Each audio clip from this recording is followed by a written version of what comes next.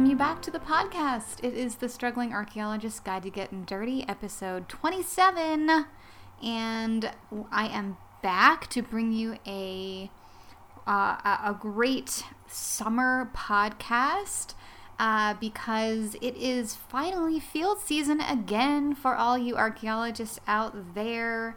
Very exciting time, lots of stuff going on, and so of course the pod has to keep up with all of that jazz, and so that's kind of what we're going to be talking about today on the pod. I want to start calling it the pod because that is what John and Hank Green call their podcast on their podcast, and they're kind of like my idols in the world of education and entertainment and new media. So I want to be just like them, and so I'm gonna call it the pod.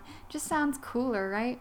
Anyways, so yes, today on the pod we're gonna be talking a little bit about field school, about excavation, and I'm gonna be going over kind of an interesting last week I've had talking with some other archaeologists out there about cautionary tales for the beginner or archaeologist who's volunteering maybe, or just starting to get into it, who hasn't had that much time out in the field. Just some sort of advice going into working in this crazy world, and especially information about the dangers of archaeology, which I know I did a podcast probably last year, the year before, giving a lot of advice about what you should bring with you into the field. I answer a lot of emails and questions from people about how they should prepare to go digging, and that's great, and we can hash that over too as well on this podcast, but a lot of the times I don't think a lot of people get a lot of proper warning or safety sort of training before they go out there, and they think, oh, I'm just going to go out and I'm going to have a trowel and a shovel and I'm going to dig and it's going to be great, and unfortunately there are a lot of things that you kind of have to be aware of going into this the physical portion of this profession that may not be on your mind, so it's always good to sort of have this stuff brought to the surface so that you are aware of it going into these situations, so that you can be safer, your team can be safer, and just so that's something that you're thinking about as you're preparing and as you're heading out there into the field to dig, which a lot of people are doing this summer. And so, yes, I'm just sort of excited to talk about that with you because I had some really fun conversations about it, and I'll explain how all of that went down in a little bit. But anyway, so I don't know, I was thinking of calling this podcast episode 27, Granger Danger. But then again, if you're not a Harry Potter nerd like me, and you've never seen the Harry Potter musical on YouTube, then you probably don't know what Granger Danger is, and you might just that might go way over your head. So maybe I'll call it Ranger Danger because a lot of archaeologists work for the National Park Service, and they are subject to the same type of dangers as any other type of regular old archaeologist out there. In fact, ranger archaeologists sometimes face a lot more type of danger because they work in a lot of situations like they work with forest fires and a lot of really interesting geographic environments. So maybe they're in more danger than even the average archaeologist. So maybe Ranger Danger is a better name for this podcast than an obscure Harry Potter reference that probably none of you will get. Oh man, I love Harry Potter. So that's what the podcast going to be, and then I think if we have time, depending on how much I talk, we might be able to sneak in a little bit of an old favorite segment that I used to do that we haven't had in a while. Some shorty news. Yes, shorty news. It would be really fun if I could get some shorty news going on up in here at the end of this pod. So that's what is going to go down. And let us just sort of dive into it. Okay, so field season is upon us. And a lot of archaeologists, if you are doing a field school, you have started your field school, I am assuming. And a lot of archaeologists who are working on research projects in the field are already getting that going. So this is probably a little late as far as people who have questions about what to bring or how to prepare for a dig or a field school or even a volunteer experience, because there are many, many places and ways that you can volunteer if you would like to be involved in an archaeological project. And so I will definitely include some links in the blog post for this on ways that you can find volunteer opportunities, not only in places near you, but around the world, where you could live out your dream as an archaeologist in the fields of Israel or Egypt or Greece or Mexico. I don't know, places where people dream about doing archaeology. It depends on who you are, where that might be. For me, it's Scotland. I dream of being an archaeologist on the rainy, muddy, soggy, grey fields and moors and highlands of Scotland. Yes, I completely forgot what that had to do with what I was talking about. But, yes, we were leaving our dreams out, because you too can be an archaeologist if you would like to volunteer. If you're not a professional or in school or anything like that. Yes, and I will provide some information for you guys as to how you might do that. Live out your dreams. Be a shovel bum for a summer. There are lots of chances for you to do that. And so even you could benefit from this podcast. Hey there, guys, it's future Jenny. Yes, whoa, future Jenny. Jenny from the future of this podcast.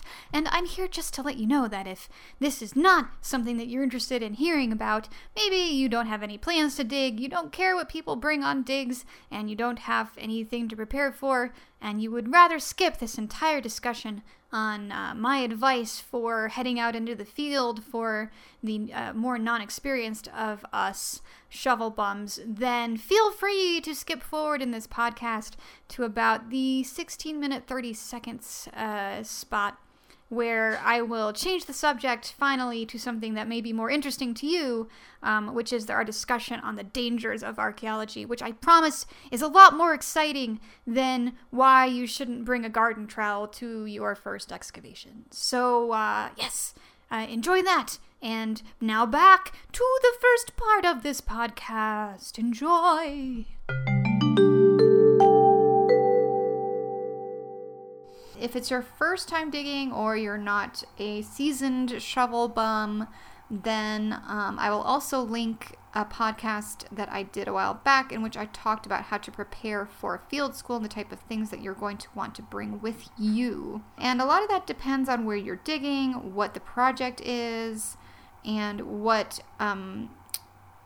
organization you are working with. And if you're in school, a lot of the requirements and materials that you're going to need for the specific project you're working on will be provided to you by your department. And so you will be able to go through them to find out what is most apt or fitting for your situation. But just in general, tips, I'm not going to go over too much. Don't bring a gardening trowel. That is, I've seen it done. Don't do that. We don't use gardening trowels in archaeology. You need a very sharp, flat surface in order to do the type of excavation that we need to perform. We need to have instruments that are able to shave very fine layers of soil and deposition. And so we do very detailed work with those trowels. So we actually use masonry style trowel, and there are a couple different styles. I prefer the rectangular trowel, especially for when I'm doing walls. That's my favorite. But you gotta have a regular size and shaped trowel as well. So definitely I can link some of that below as well with the blog. But yeah, just remember, don't go with a trowel that is bowl shaped in the middle as a gardening trowel would be. That is the wrong choice. Don't do that thing. Don't be that person. And so some of the most important instruments besides trowels, hopefully whoever you're digging with will be providing a lot of these, like shovels, 5-gallon barrels for which we transfer dirt to be sifted. They will hopefully be providing mesh sifters for you, and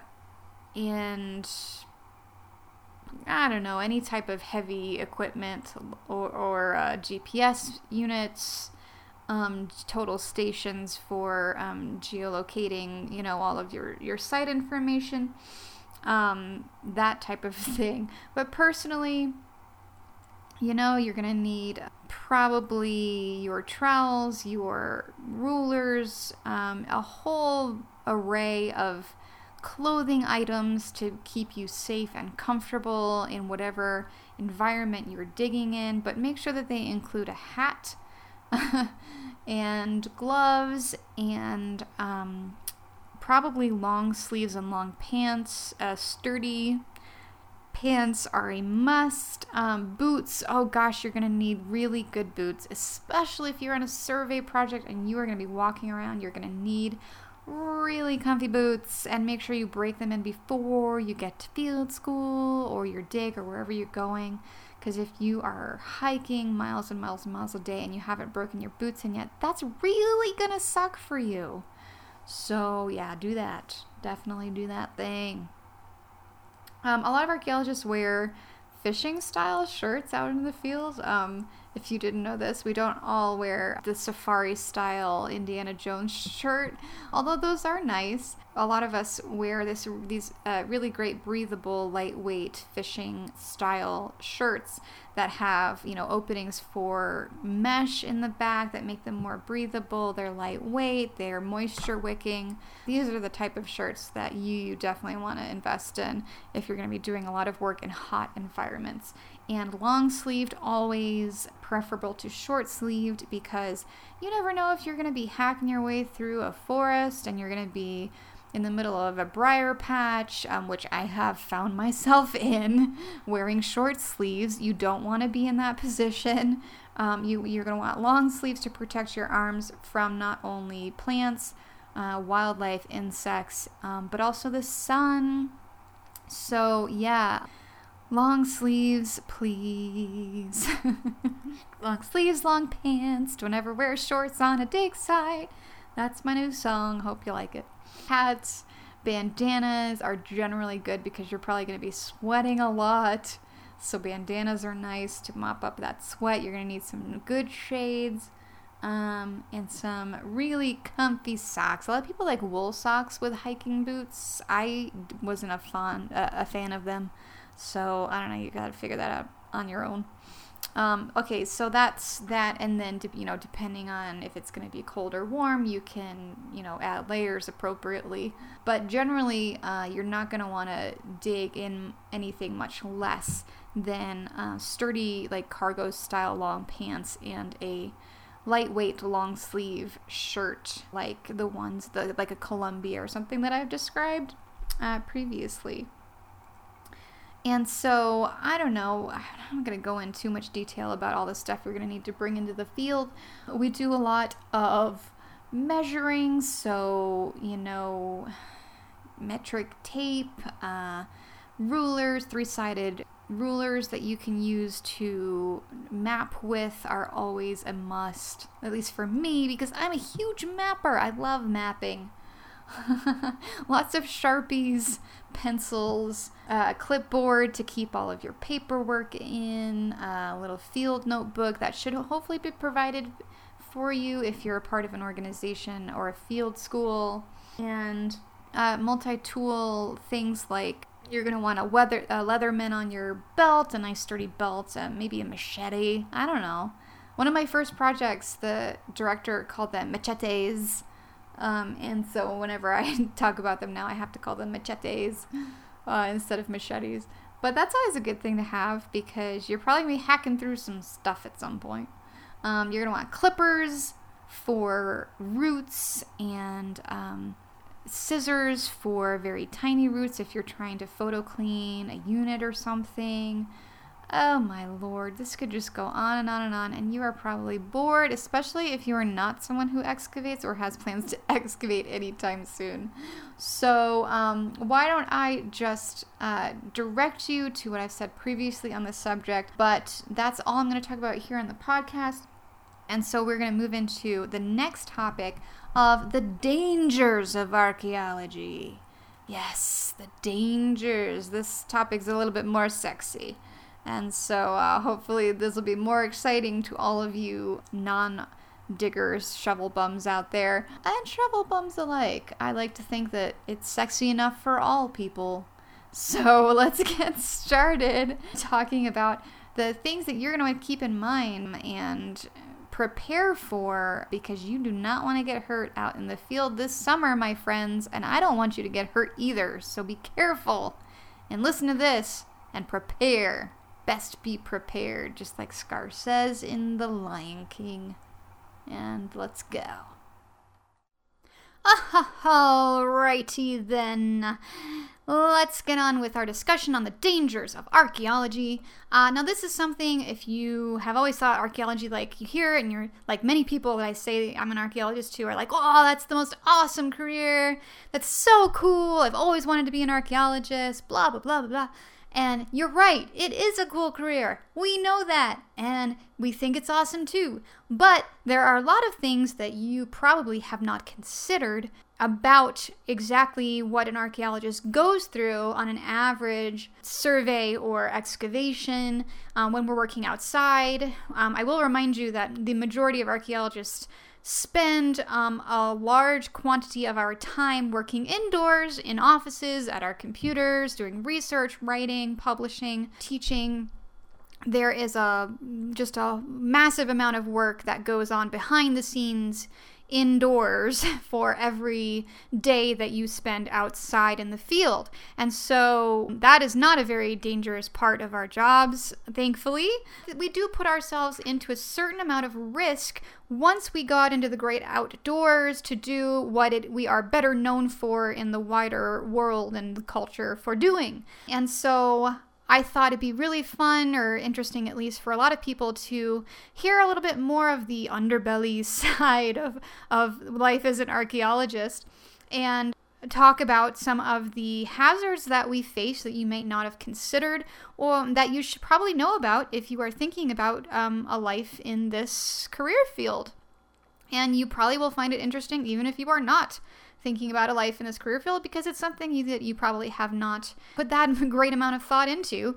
But I feel like you'll have a whole new respect for archaeologists once you hear a little bit more about the stuff that we go through on an average project, and how it's just interesting how all of these risks and sort of the things that you have to consider when planning a dig, when going out there, when doing this job, how it differs per season, per part of the world you're digging in, the people who are around you.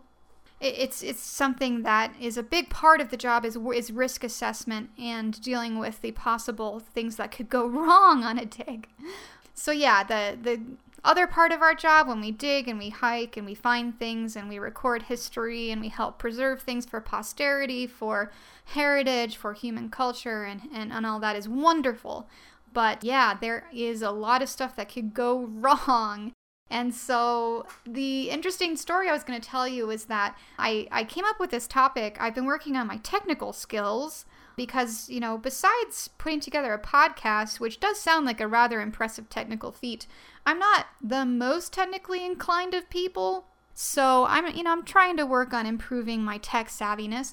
And so I've been working on some graphic design things lately to work on, to use within this world of e-learning, online education that I love being a part of with this podcast and my blog and educational programs that I would like to design.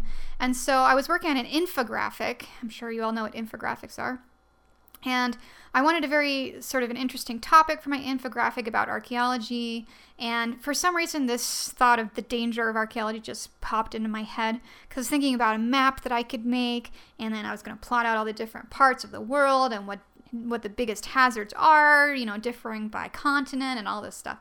So I was making this infographic and I wanted to have some sort of graph or poll in there. And so I decided to pose a poll on my Twitter at Struggling Arch. And so I came up with this poll and I asked, and I got some really interesting responses from the other archaeologists that are, on in the Twitter world, the Twitterverse with me. And so we had a really interesting discussion on dangers in archaeology, things that people have experienced. And so I thought this was going to be really exciting to bring to you guys and to discuss here. And so my poll only allowed 4 options. And so my options for the question of what do you consider to be the biggest danger in archaeology were self-injury, insects and snakes under one heading, hostile flora, and then the sun was the 4th part of my poll. And that was largely because the first poll I did not include the sun as a danger. It included hostile flora and then also hostile fauna. And it didn't include the sun. And then some people pointed out that the sun is actually one of the biggest dangers to an archaeologist is things related, injuries and sickness, and things related to our exposure in the world under that big, beautiful orb. And so I added that to my second poll.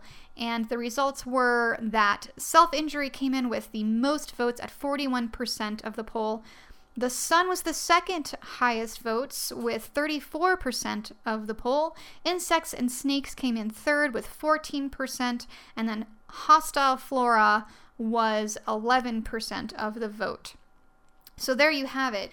What all of my archaeology friends on Twitter voted as the biggest dangers to archaeology. And then I'm going to read you guys some of the other stuff that they wrote in beneath as other things that they face depending on where they dig and all of that, which is very interesting. So I also want to point out in this discussion, it's mainly going to be focusing on terrestrial archaeology because that is what I am more experienced in and what the majority of archaeologists in the world are more experienced in. And what we're basically talking about here. Although our underwater archaeology and maritime archaeology comes with a whole new bag of risks and hazards and dangers that us terrestrial archaeologists can't even fathom. Get it? Fathom? It's a maritime joke. But yeah, anyway, once you add being underwater and all of the things that can happen when you are scuba diving, to the mix. Yeah, maritime archaeology is quite dangerous, and the ocean and rivers and, water bodies in general tend to be dangerous places to hang out, and then add that you are, doing all of this scientific things under the water, and there's boats involved. It's a whole thing.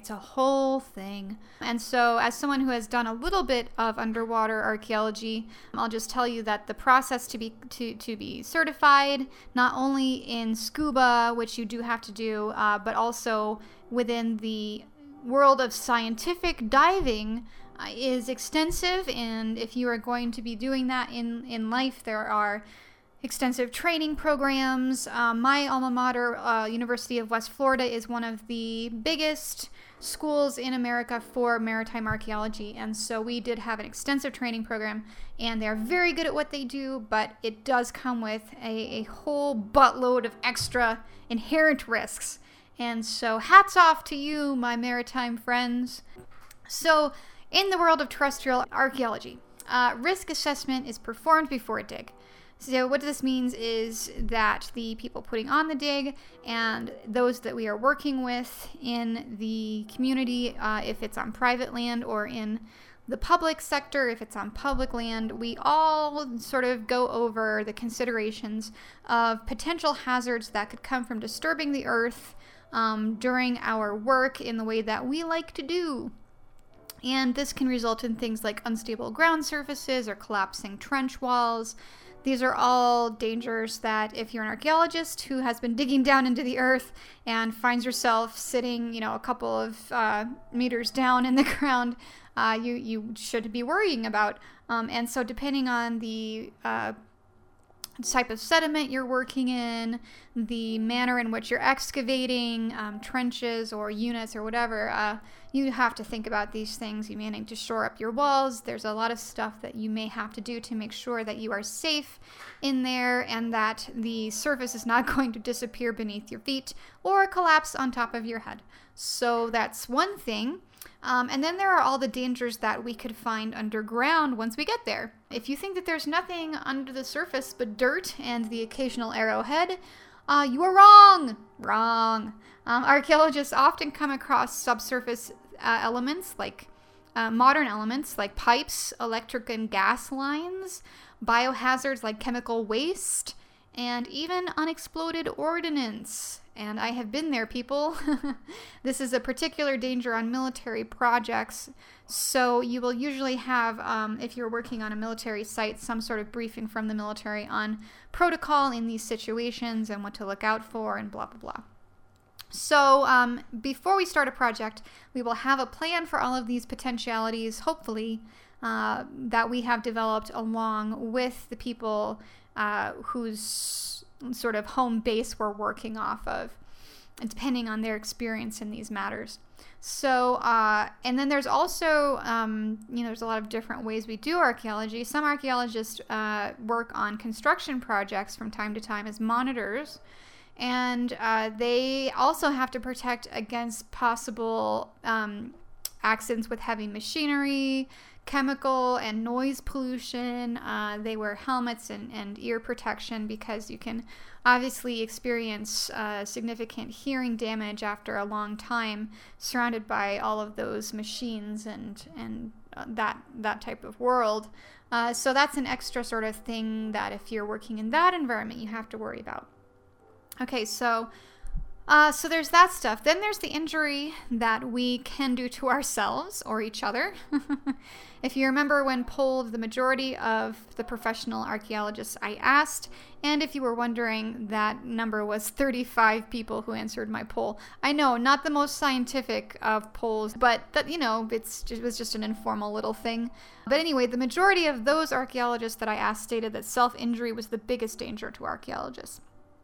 So being outside comes with its unique set of risks depending on where you are. And then there are also things that can compound the difficulties of maneuvering in dangerous environments like weather conditions, okay? So there's always a risk of falling, some other type of injury from nature. That's pretty normal, that can be expected. But especially when you've got a 20-pound backpack on or you're carrying some sort of large gear, it can be even more difficult, and if you are in some sort of weather condition, that can just make things worse. And in my experience, I've had to ford flooded rivers, climb wet rocks, traverse muddy and unstable terrain, make my way through minefields of menacing plants and sinking sands, and yes, actual minefields of unexploded ordnance. Not to the extent you're thinking of. It's just kind of like, oh hey, there may have been a bomb that went off course and landed out here somewhere in these 11,000 acres, so let's hope you don't run into it.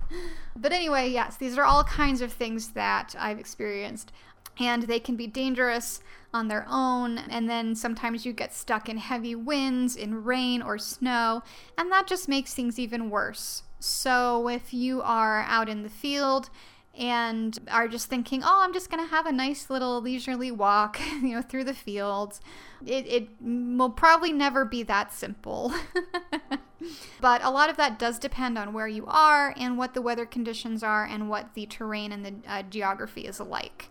So those are some of the things that you just have to kind of worry about with every step you take, watching the ground to make sure you're not tripping or falling over something or falling off a cliff, these type of things. No big deal, right?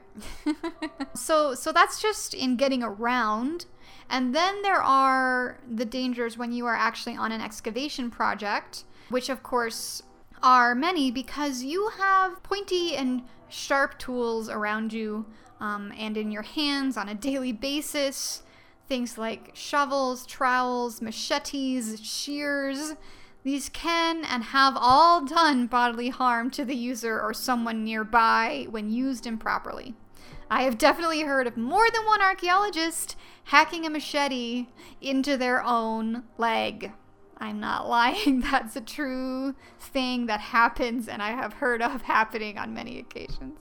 And then there's just this whole plethora of other risks that come with doing, basically manual labor exposed in the elements throughout the day. So you also can run the serious risk of overexertion, of heat stroke, of dehydration, sunburn, and even, unfortunately, melanoma when working under the sun to the extent that a field archaeologist does without proper water, rests, of course, sunscreen, all of that, etc., etc. I know personally as a small person and as a woman that when I first started in archaeology, I often tried to do too much just to prove that I was just as valuable as a man on a site. And while the sentiment I think is valiant, it can also be really dumb to do more than you're physically capable or to push yourself too hard, which is something that I'm not saying only women, might do this. A lot of men might try to do more than they probably should just to,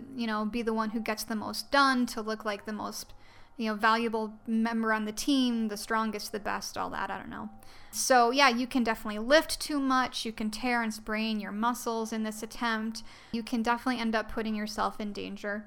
And some of this comes because there can be a lot of pressure on a site to get things done by a certain time and to try and finish something before the end of the dig, to find something you're looking for. Hopefully this never results in people being pushed too far. Hopefully everyone on the survey and excavation is taking regular breaks, drinking copious amounts of water, and being reminded by their supervisors to take it easy and to be responsible. So this type of overexertion, pushing too hard, pushing your crew too hard should hopefully never be happening. End of story. But I don't know, this is not a perfect world. And so these are definitely things that you need to be cognizant of, and something that your supervisors and people who are in charge of this dig should have in mind at all times. And if you are in charge of the dig, you should definitely be thinking about throughout the day. How is your team doing? Do they need a break? Have they drank enough water? Have they eaten? Are they pushing themselves too hard or doing things that they are not capable of doing? So yeah, these are things that supervisors should consider, along with many other things. If you're a supervisor, you got a lot to think about. Will any of your team be working alone? How are you going to deal with that? How far away from the nearest town or hospital or local responders will you be? What if your communication fails? What if someone's bitten by a venomous snake or insect? What if a crew member has a medical emergency? What if you come face to face with an angry bear or bull or a farmer with a gun? What if you get lost? What if you're caught in a terrible storm? What if your truck dies? These are many possible situations that have happened to archaeologists before and probably will happen again. Some of them can be quite scary. And some of them you just get through with laughter and hopefully preparation. Yeah. Hopefully you've planned, you've prepared, you have first aid kits, you have contingency communication and navigation, you have egress routes, harsh weather gear, etc., etc. But, as our Lord and Savior, Indiana Jones, learned in his adventures, you honestly never know what could happen out there. Hopefully no one tries to rip out your heart and feed you to hungry alligators, but you never know. So be prepared. The good news is that the field and the industries that we often work for have health and safety regulations that work to keep us as safe as possible. This is why you often see archaeologists wearing hard hats and reflective vests on projects, going to safety briefings before heading into the field, and training in basic first aid. And there are some measures you should be taking to look after your overall health if you spend a lot of time outside and in certain environments anyway, like going to your doctor for skin checks yearly, keeping an eye out for ticks and symptoms of Lyme disease, which is a much more common disease in archaeologists than the general population just because of our exposure. And then obviously you should be investing in really good sunscreens, bug sprays, snake guards, boots, protective eyewear, and clothing. Being smart and prepared is always the best way to prevent injury and sickness. This has been a PSA from the Struggling Archaeologist. The more you know. And now to wrap this segment up, I thought I would read off some of the things that I heard from the other archaeologists in our Twitter chat about their biggest dangers in the field, because I got some really interesting and some actually scary replies that I think you're going to enjoy. So, starting off from Dr. Donna Yates. She says, "It turns out I am way allergic to ichu grass, which covers Bolivia. Gloves at all times or balloon hands." Oh, I'm sorry, Dr. Yates. That sounds awful. And I also wanted to point out what I just realized is that ichu grass sounds a lot like achu grass because of the allergies. Get it? It's achu grass. Okay. Also, Dr. Yates adds, where I work, the biggie is altitude. It will mess you up. The only time I've ever had to be rushed to the hospital is altitude, coupled with inability to sleep and constant fever. Yeah, that definitely doesn't sound like that great of a time. So here's the lesson for you kids. Maybe just avoid Bolivia altogether. From John Lowe, a Texas archaeologist. He says, "Yikes! Texas has 4 types of poisonous snakes: feral hogs, alligators, ticks, mosquitoes, chiggers, fire ants, spiders, bears in some areas, extreme heat, poison ivy, and generally crazy pollen. And we also have cougars." I may have added some extra exclamation points in all caps, but I felt like it was kind of worth it because dang, Texas! Having worked in Texas, I can echo his sentiments. Dang, Texas! Why you gotta be so crazy? Ugh. So Texas, also a generally dangerous and not fun place to work. From pre-cat lady Kate Ellenberger, first field school got a huge balloon ingrown toenail. Ouch. At another, required mud walking in field and lithics and sun, which equaled major infection and sun poisoning. So yeah, you're hiking a lot, especially if you're in a survey project, and so you probably didn't think too much about the effect that would have on your feet, but being an archaeologist, much like being a ballerina, is very hard on your feet. So expect blisters and infections and rawness and just general awful times for your feet, especially if your job requires tons of hiking. Ugh. Good boots are a must. So yes, feet are a thing, and sun poisoning is probably definitely not fun. So try to avoid those things. Then we have from Dr. Matt Pope of University College London, "My nightmares are all about the sea, tidal cutoff, and inundation when working the coast," which sounds terrifying. As much as I love the sea and the coast, I don't know so much about working on the coast. That wouldn't be fun. Thank you for your answer, Dr. Pope. From Colleen Morgan of the University of York, who I know has spent a lot of time excavating in Çatalhöyük in Turkey. She says heat stroke is number 1. Drinking-related accidents or after-work soccer is probably the second. Interesting. Though the urban archaeology stories are pretty bad too, including falling down boreholes, etc. Yes, that's something that we don't consider very often because we just imagine archaeologists like out there in the wild, But archaeologists also work in urban areas. Urban archaeology is a thing. And so that comes with a lot of its own problems. Falling down manholes and things like that would definitely not be good. And I'm sure a lot of things can go wrong when you are working subsurface in an urban environment. So, yeah, no good. And then we have Jens Notroff, which I think is how you pronounce your name. I'm sorry if I messed that up. A German archaeologist. He says, snakes. Why did it have to be snakes? Ah ha ha ha. Better not mess with a Levant viper. Yes, I know he works in the Levant. Those Levant vipers look pretty nasty. I'll put it, definitely gonna try and avoid them at all costs. Although where I work, it's rattlesnakes. Why did it have to be rattlesnakes? Then we have Girl with Trowel, Kate Armstrong, who says, landowners, sheepdogs, more like giant wolves, sunburn, Italian roads. So yeah, even friendly little sheepdogs, or more like giant wolf sheepdogs, can even be a problem. And as Kate points out, landowners, you don't generally think that you're going to have problems with people when working out in archaeology, but this is very difficult to deal with ethically and just, because you don't want to tread too heavily on landowners or the people who are in the areas that you're excavating. Maybe they have something to do with the history you're excavating, which I have experienced personally. They may not always be very happy that you are there on or nearby property that they may working on somehow or lent, or I don't know, and maybe they don't like what you are investigating. You never know. So yeah, landowners can be a big problem for us. Sometimes they prevent us from continuing our projects. There have been archaeologists approached with guns from angry landowners and people who are against what is going on. So that is always a thing that you have to consider and deal with as best you can, hopefully by egressing, leaving the situation, and searching out a diplomatic way to solve it. And so thank you, Kate, for bringing that up, because that's a big one.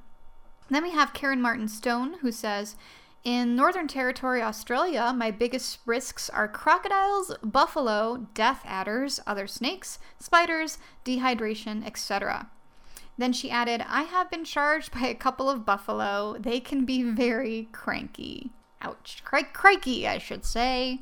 And as someone who has been to Australia, yes, Australia is basically just a giant red ball of death. So good luck to those, my fellow Australian archaeologists out there. You are probably all gonna die at some point. That is a fact. Then we have August McMahon at the University of Cambridge. He's a Mesopotamian archaeologist who says, none of the above, tornadoes, giardia, and car accidents are what he worries about.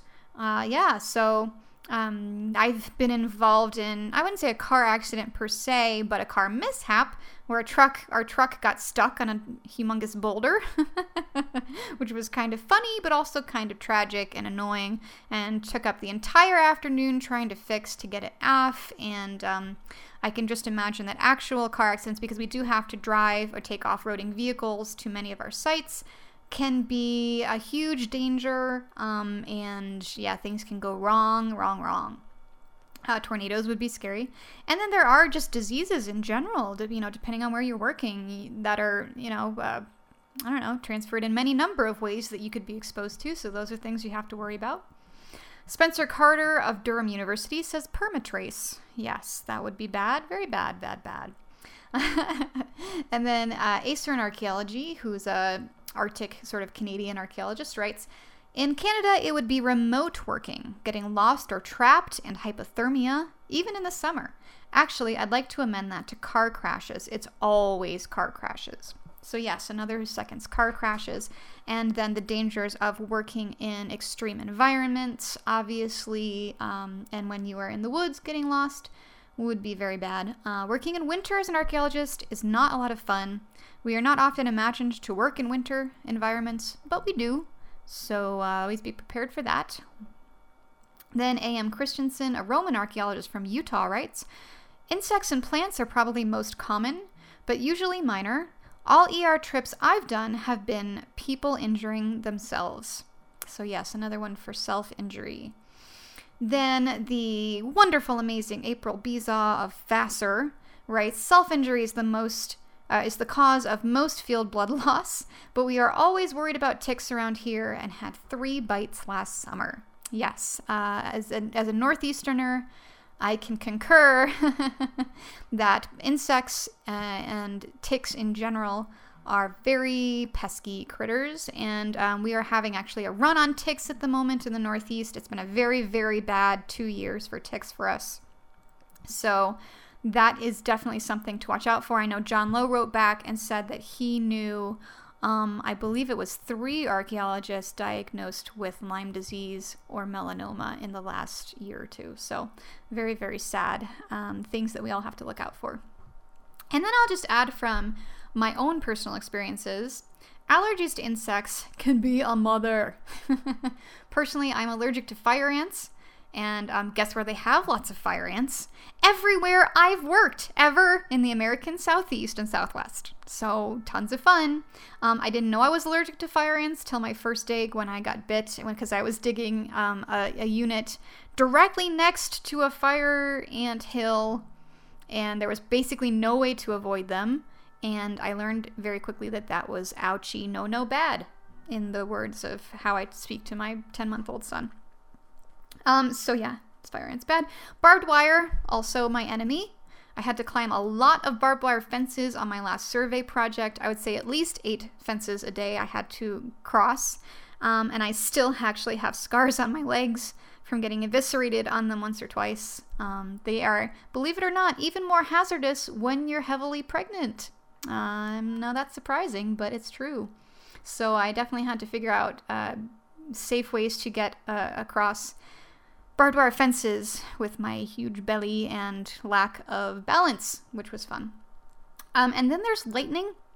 And this is a sore subject for me, since I once kind of maybe got zapped by lightning through the groundwater at my site as we were scrambling to escape from a very sudden thunderstorm. So yeah, don't, that's a bad thing. Don't be holding metal objects in your hands when trying to flee an archaeological site from a thunderstorm. That can always end badly. So yeah, that's something you have to be very careful about. And then finally, don't ever let an archaeologist who's experimented with flint knapping tell you that they did not shed some blood on a daily basis. Because yeah, there's a reason stone tools and weapons took off and have persisted for 2.5 million years. They are sharp AF. And if you don't know what AF stands for, look it up on the internets, people. I'm not going to say it on the pod because I'm trying to keep this pod clean. But you know what I'm talking about. All right, so thus concludes my little conversation on the dangers of archaeology, and I thank each and every one of my colleagues who took part in that discussion with me on Twitter. I learned many interesting things, and I thank you all. I hope that it's been both entertaining, illuminating, and just fun and good times for everyone listening to take part in it as well. Moving right along, it's time for the last segment of the day, which I promised you in the beginning, and I think I have just about enough time to squeeze it in. Here's an old favorite for you. It's time for Shorty News. Shorty News. It's time for Shorty News. Today's news is not so much news, really a news story, as it is something that's been going on and getting some press lately, and I wanted to talk about it really quickly because I think it's really important. And that is Glacial Archaeology, which I thought also worked really well with our theme today of stranger danger or ranger danger, because glacial archaeology is a very dangerous form of archaeology. It takes place in very dangerous places, and the sheer act of going out into the wilds of Arctic regions of the world to recover and preserve artifacts and sites of cultural heritage importance is really important, but it's also very difficult, and the archaeologists who do this type of work take on a lot of risk just to preserve these wonderful artifacts and sites. So that's why I wanted to talk about it today. It seems like it's kind of a new trend in the archaeology of glacial regions, although I'm sure it's not a trend so much. It's been happening for a long time, but it seems to be getting a lot of press right now for very important reasons, and that is because archaeology in glacial regions such as Scandinavia, North America, the Alps, where glacial archaeology takes place, is becoming much more important because of the rapid melting of the world's ice caps due to climate change.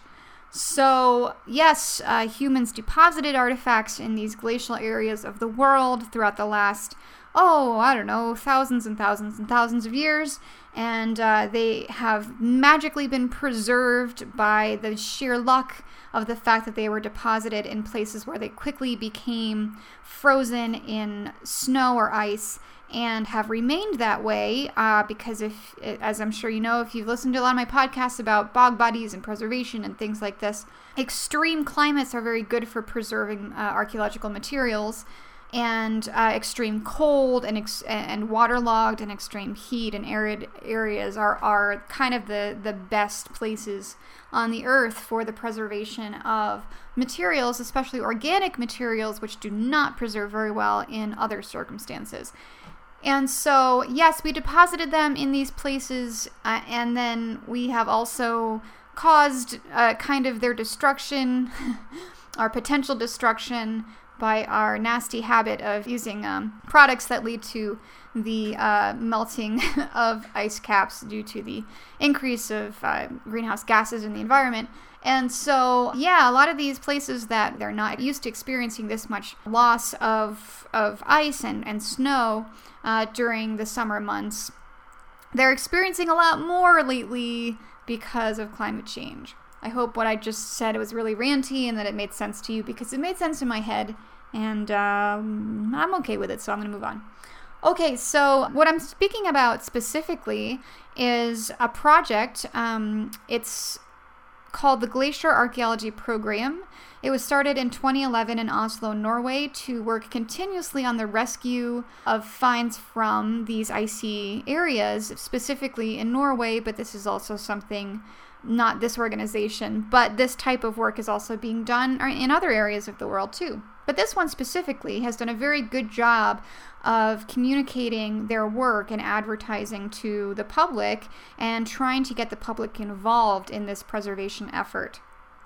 So this program, the Glacial Archaeology Program, is run through the Museum of Cultural History in Oslo and the City Council of Uppland. Okay, so far, 49 glaciers and ice patches in Uppland have been examined and have provided artifacts as part of this program. A total of around 2,000 items have been recovered, including hunting tools, transportation equipment, textiles, leather, and clothing. And then zoological materials have also been recovered, and these are things relating to animals. A lot of these are pack animals like horses. So you have things like bones, dung, antlers, and then, yeah, so that's a lot of really cool stuff to be looking at. And amazingly, these finds range from a little bit more recent in our history all the way back to about 6,000 years ago, which is pretty awesome. So the Glacial Archaeology Program has put together some really stunning videos for a YouTube series on their work, which include videos like, what does a glacial archaeologist do? What's our average day like? What kinds of finds are they running into? How has climate change altered the environment they work in? Etc., etc. So I highly recommend checking them out. I'm going to link them with this blog, and I'll have links on my Facebook and Tumblr pages. And so, yeah, they're just really great videos. They really do a great job of explaining what they're doing, why they're doing it, why it's important, and what it's like being someone working in these conditions, which are very not necessarily normal conditions for an archaeologist. So that kind of makes the work that they're doing all the more amazing. So a few things about their work. glacier archaeologists aren't actually, most of the time, excavating actual glaciers or anything, despite what the name sounds like, because artifacts that are caught in the path of an actual glacier don't usually survive it. They get steamrolled, and they are either destroyed or they're extremely difficult to recover, and they are also much deeper because the bottom of a glacier is not easy to get to. So instead of actual glaciers, the archaeologists are usually working in areas that were recently occupied by ice patches that have melted or receded. Ice patches, as opposed to glaciers, are static, even though they can often form glaciers in the right conditions, like if they aren't melted prematurely, like we're seeing nowadays. So yeah, the melting of some of these ice patches, which can be millennia old, it poses a lot of problems for archaeologists. When they melt, they expose artifacts that were deposited in them when they were forming, and when the artifacts appear, they are exposed to the environment for the first time in a very long time, most likely, which can degrade them. It can even destroy them depending on the material that they're made out of. And so it's imperative to get to a lot of these artifacts very quickly, because unless they are somehow magically re-engulfed in ice or snow, it might mean that that artifact will be lost forever. So the problem is that these areas are extremely difficult to get to, so fieldwork can often be very perilous. It usually only takes place during a brief period between the cold seasons in these Arctic sort of northern regions, and when the cultural materials are uncovered, once they're uncovered, then they're kind of open game. You know, they can be moved around by rocks, by meltwaters, wind, or wildlife. And so the longer they sit around, the lesser of the chance of them being recovered, especially in as good a condition as when they were buried or just recently uncovered. And their burial contexts are, of course, more likely to be disturbed. Although this is definitely a constant battle in glacial areas, because many artifacts have been uncovered and reburied over the centuries, because in these ice patch areas, this is where a lot more of the seasonal changes are taking place as opposed to the glaciers. So yeah, it's something that they're dealing with anyway, which makes site interpretation extremely challenging in these areas to begin with. So when they are getting down to these really old layers finally melting that haven't melted for a long time, and undisturbed materials are beginning to be found, it's unfortunately, I mean, it's exciting for archaeologists, but unfortunately it's just happening more and more because there's more areas that are being melted and the snow is retreating further than it usually does. And so that's why it's of such importance that the teams get out there and record as much as possible when the weather is cooperating. And so that's what they're doing out there, and the type of stuff they're dealing with. And what are they finding, you ask? Wonderful things, I say. Wonderful things. And these finds are spanning throughout the last 6,000 years. And that's due to the fact that before about 6,000 years ago, the Earth experienced a warmer period in which most of the Arctic regions in these areas thawed for a time. And so when that happened, any artifacts that were deposited then before the melt would not be preserved very well because they were exposed. They'd probably been moved around an awful lot, and when the glaciers did come back, they could have been reburied by them. So a lot of real artifacts prior to that period probably would not be in one piece. They probably would not have survived. But when the ice started to come back, those are the really old ice patches that are now starting to be uncovered for the first time since that happened about 6,000 years ago during Norway's early Neolithic period. So they are finding things from that time period, which is really exciting, all the way up through some more recent stuff. There's definitely a lot of Viking stuff in there, which is always exciting. And so a lot of these finds include things like hunting materials, bows, arrows, and spears. A lot of these are complete with wood and sinew, which is not usually recovered with stone or metal spearheads or arrowheads, because the organic material doesn't usually survive except in climates like this.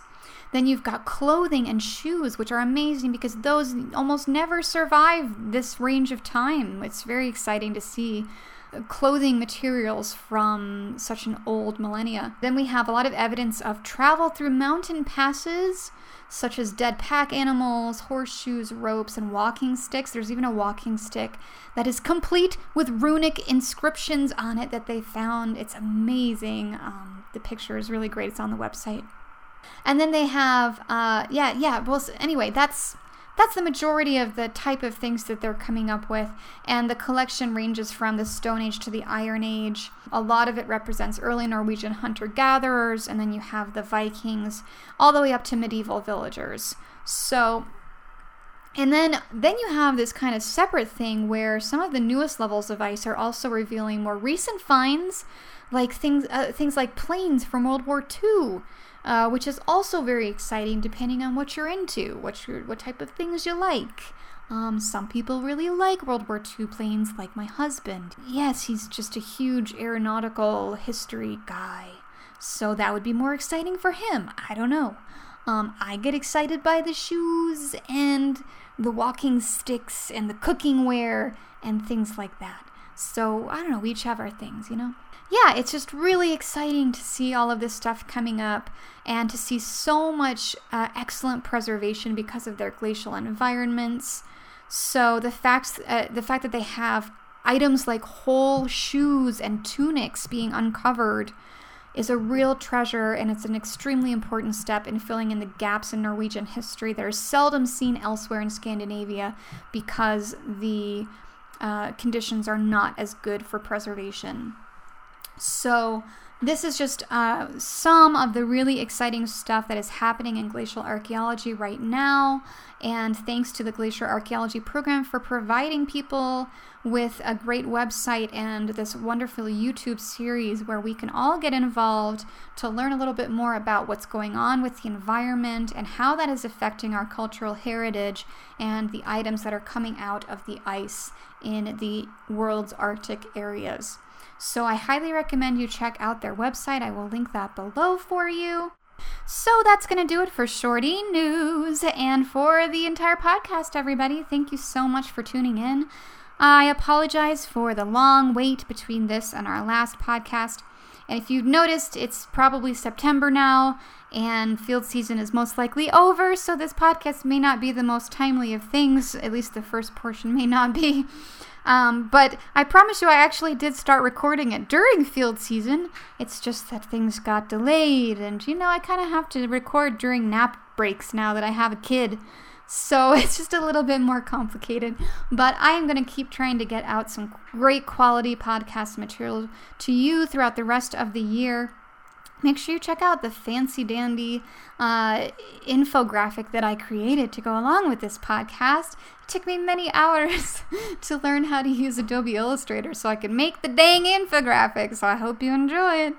That's going to be it for us. I hope you all have a wonderful fall, and we will be back sometime soon with another podcast for you. Make sure you check out, by the way, the Women in Archaeology podcast, which is brand new on the Archaeology Podcast Network. I believe we just published episode 8, which is going to come in very handy with the first part of this podcast, because it's all about field gear and what we recommend taking into the field with you. I am a guest host on the Women in Archaeology podcast from time to time. I don't believe I'm in episode 8, but you can catch me on quite a few of the earlier ones and some more that are going to be coming out soon. So make sure you go to the archaeologypodcastnetwork.com to download that and check out all of the rest of the amazing podcasts on that site while you're there, because there's some really good ones that you're going to want to listen. And so that's going to be it for today. Thank you. This has been the Struggling Archaeologist Guide to Getting Dirty. I am your fearless host, Jenny, wishing you all a happy day. We'll talk to you again soon now. Bye-bye.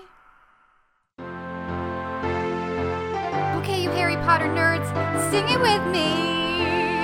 I'm falling in love, falling